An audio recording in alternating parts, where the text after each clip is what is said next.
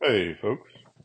This is Jesse Cope, back with another episode of the American Soul Podcast.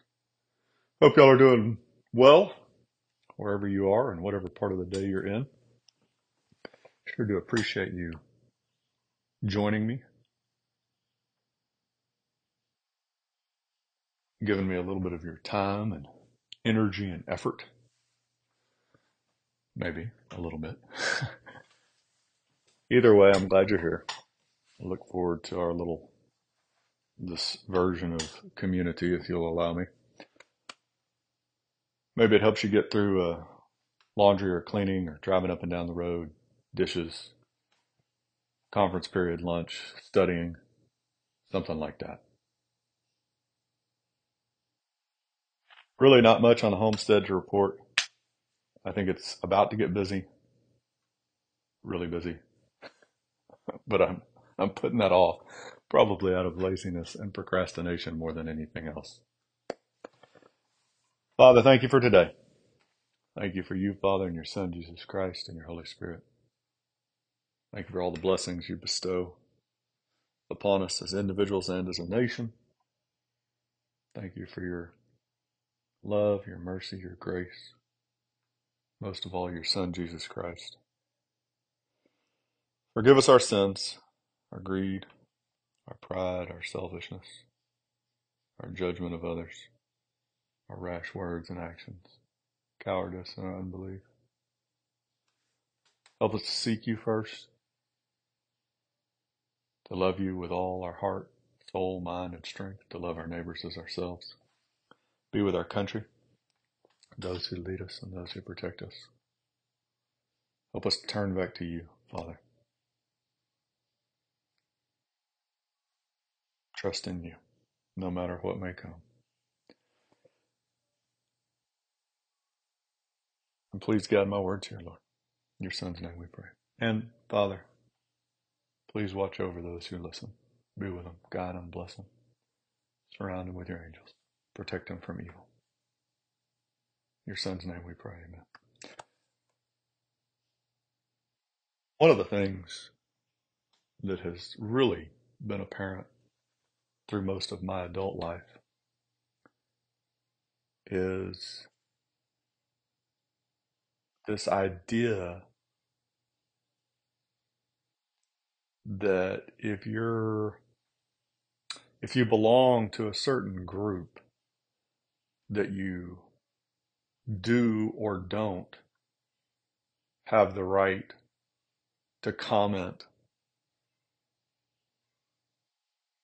on an issue. And I'm going to kind of jump around here, so forgive me, but you see it often like you talk about abortion, right? And you hear the little catchphrase, no uterus, no opinion, as if somehow having a biological body part somehow makes you more or less able to comment on the morality of murdering a child. Like if you don't have a certain body part, then somehow that means that you have no ability to understand the concept of murder and to stand against it, right? You see it often in the relationships between different racial groups. Like if one racial group is acting a certain way, but you're part of a different racial group, then you're told that your opinions don't matter. As if you can't look at a situation as a thinking human being and see whether a certain action is right or wrong and comment on that. And you see it in other ways. One of the really devious ways that this gets society all confused, twisted up, if you will, is as parents with children. And this goes into the other two categories too. Certainly the one when you're talking about different racial groups, but maybe even abortion too. There's this sense of guilt if you have participated in something that you know is wrong when you were younger. And so somehow you feel that you don't have the ability to warn others about it, that that would make you a hypocrite. There's a huge difference, folks, in acknowledging an action is wrong versus pointing a finger at other people who are doing something while you're doing it at the same time. And we need to realize that today. It's the same thing that you see. I mean, it's one of the major divides in the country today is the difference between people who acknowledge that they're sinners and that they're doing something wrong and they need some help not to do it and they need to try not to do it versus those people who think that there's, and both of these other two, so that's one group right there. And then there's two other groups that really are kind of different parts of the same group, and that is people that are sinning, but they don't really think they need any help. They're either going to be able to figure it out on their own, or it's really just not that big a deal. And then the other part of that group is the people that don't even acknowledge that they're doing something wrong. And all of this goes back to whether we have knowledge of right and wrong, which is really kind of ironic from a Christian point of view because going all the way back to the Garden Eve, right? The Garden of Eden, Adam and Eve, the idea, right, that the snake really sold them on is, well, if you eat this, you're going to know the difference between good and evil. You're going to know the difference between right and wrong. And yet today, because we don't read the Bible, we don't spend time in prayer with God, we don't teach our children this as the most important lesson of their lives. We teach it to them kind of as like a caveat, something just to add on if you have time to your day. Not near as important as academics or athletics, sports, social media, etc., right? That's how we act. That's what we spend our time on, the vast majority of us. It's ironic so that we eat the fruit and we're supposed to know the difference between good and evil, right? But we completely ignore God's word. And so now today we can't figure out. You have people that think that they're a man, but they really think they're a woman. And we have other people that think, yeah, that's a great idea. We think that a baby is just simply a choice, like a piece of garbage, whether we want to throw them out or whether we want to keep it. It's like you're going dumpster diving or you're going to an antique show, right? And the old saying, one person's trash is another man's treasure, right? We look at the baby today and we go, well, I don't really like this one. We're going to throw it out. Maybe we'll do another one some other time. Maybe not. And we can't tell that that's just pure evil. And part of the reason, a huge part of the reason, maybe the part of the reason, is we don't know the Bible anymore.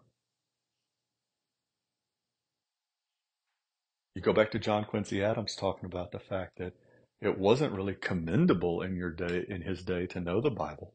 Everybody knew the Bible. You ought to know the Bible. You're supposed to know the Bible. You're just doing what you're supposed to when you know it. He said it was really what it was, is it was condemning not to know the Bible in his day and age.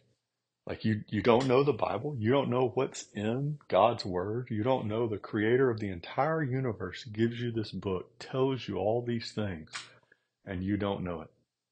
You live in a country where people risk their very lives, despite what the modern narrative is, where people risk their very lives to be able to come over and worship God freely. The only true God there is, not Allah or Hindu or Buddhism or anything else, no other false religion. The only true religion, the only true God there is. To be able to come over and read his word and worship in the manner that they saw fit, worship him. Different denominations, folks. It's like the differences in preference of car. Everybody, you still got to have a car one way or the other, but some people like this car and some people like this kind of car. But the point is, they all still run, ignoring the modern trials and tribulations. You still got to have something to run them on. Energy, source, gas. You throw electricity in there if you want to. right? And so, same God. That was what was condemning to our president. And so one of the founding fathers that had a lot to do with education of children knows a lot more about education than we do today, obviously, based on actions. And this is Noah Webster's, one of his comments to young people. In forming your connections in society, be careful to select for your companions young men of good breeding and of virtuous principles and habits. The company of the profligate, the immoral, and irreligious is to be shunned as poison. You cannot always avoid some interaction with men of dissolute lives, but you can always select for your intimate associates men of good principles and unimpeachable character. Never maintain a familiar intercourse with the profane, the lewd, the intemperate, the gamester, or the scoffer at religion. Towards men of such character, the common civilities of life are to be observed. Beyond these, nothing is required of men who reverence the divine precepts and whose desire to keep themselves unspotted from the world. And who desire to. That's out of James. We read that on a previous podcast. That was real close to one of the verses that President Theodore Roosevelt put his hand on when he was taking the oath of office in 1905. And so Noah Webster, he's saying here, look, you don't always get to choose. Sometimes you have to interact with people that are really pretty bad, people that act in a pretty bad manner. And you owe them civility, you owe them kindness, but you have no obligation to include them in your intimate circle of friends. And folks, we do that. And it's not just the human interaction. We need to be really careful about who we choose to associate with in a human sense, like man to man, woman to woman, etc. But we also need to be extremely careful about who we associate with via movies, books, TV, internet, social media, music, right? And what I mean is you need to be real careful about who you choose to listen to, what you choose, what author you choose to read. If that author pointedly has a viewpoint, a worldview that is anti-Christ, anti-God, you don't need to be sitting there reading their work. And I'm super guilty of this, folks. I have read off and on, love to read all sorts of stuff. You know, the interesting thing is, the more I read the Bible, the more I got to a point with certain authors who I had loved in the past, but obviously were not coming from a Christian point of view, the harder and harder it was to read that stuff. And it's been the same with music. The harder and harder it's been. It's almost like the more you read the Bible, the more it kind of gives you an internal guide as to what is and isn't good, especially for yourself, folks. When you're sitting there listening to something, you go, I don't like the words here. I don't like the meaning here. Or you're reading something. This author's, they're saying something that's just not true, or they're promoting something that's just not good, or this TV show. And it's one of the reasons it's so important to read the Bible. So important. We could sit and talk here about this for a little bit longer, but I wanted to try and get through. Well, I think we're going to skip around, actually. We'll see. The point is on this, so we got a little bit more time than on this founding father, this Noah Webster. Make sure that the people you select, that the books, the movies, the TV you watch, the music you listen to, that they're either people or written by people of good breeding, virtuous principles and habits. Especially don't associate with people as your intimate friends that scoff at God and Jesus Christ. you're just asking for heartache. Let me see if I can flip to this other page real quick, and we'll spend the last few minutes on it, if I can find it. Sometimes. All right, there we go. I try and get everything all put together before I do these podcasts, but sometimes plans change, don't you know? So we're going to spend the last few minutes on a prayer from George Washington, which is fitting. This was written at Newburgh, New York, at the close of the Revolutionary War, June 14th, 1783. And it was a letter addressed to the governors of all the states on the disbanding of the army.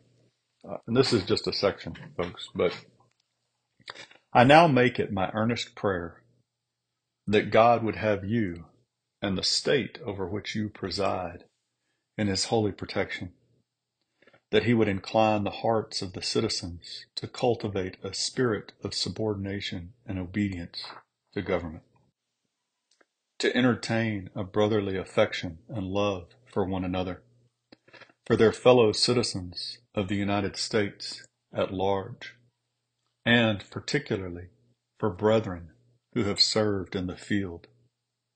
And finally, that he would most graciously be pleased to dispose us all to do justice, to love mercy, and to demean ourselves with that charity, humility, and pacific temper of mind, which were the characteristics of the divine author of our blessed religion, and without which a humble imitation of whose example in these things we can never hope to be a happy nation.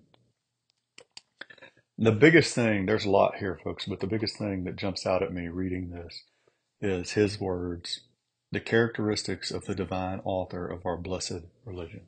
When you go back and you read Washington, you know he was talking about Christianity. There's no doubt. So the idea today, when people say, oh, well, they're just deists, they're just a generic divinity, absolutely not true. Washington kissed the Bible at his inauguration. Washington was on his knees in the morning and the evening in prayer reading the Bible. And so you listen to this comment, it's a big deal, folks. It's a big deal because we've forgotten this today. We don't know it. Or at least we act like we don't know it. That our country was born a Christian republic. As Patrick Henry said, that we were based not on religion, but on the gospel of Jesus Christ. And he says here at the end, right, without a humble imitation of whose example, Christ's example, right, the Word of God, in these things, we can never hope to be a happy nation. So Washington, right, Washington says, in order to be a happy nation, we've got to imitate who? Jesus Christ, God. That's what he sent in a letter to all 13 governors, not a private letter, right? But as the commander of the Continental Army as it was being disbanded. And he sends it to these governors of these states. This is very public. He knew it was public. He knew it was a big deal. The governors knew it was a big deal.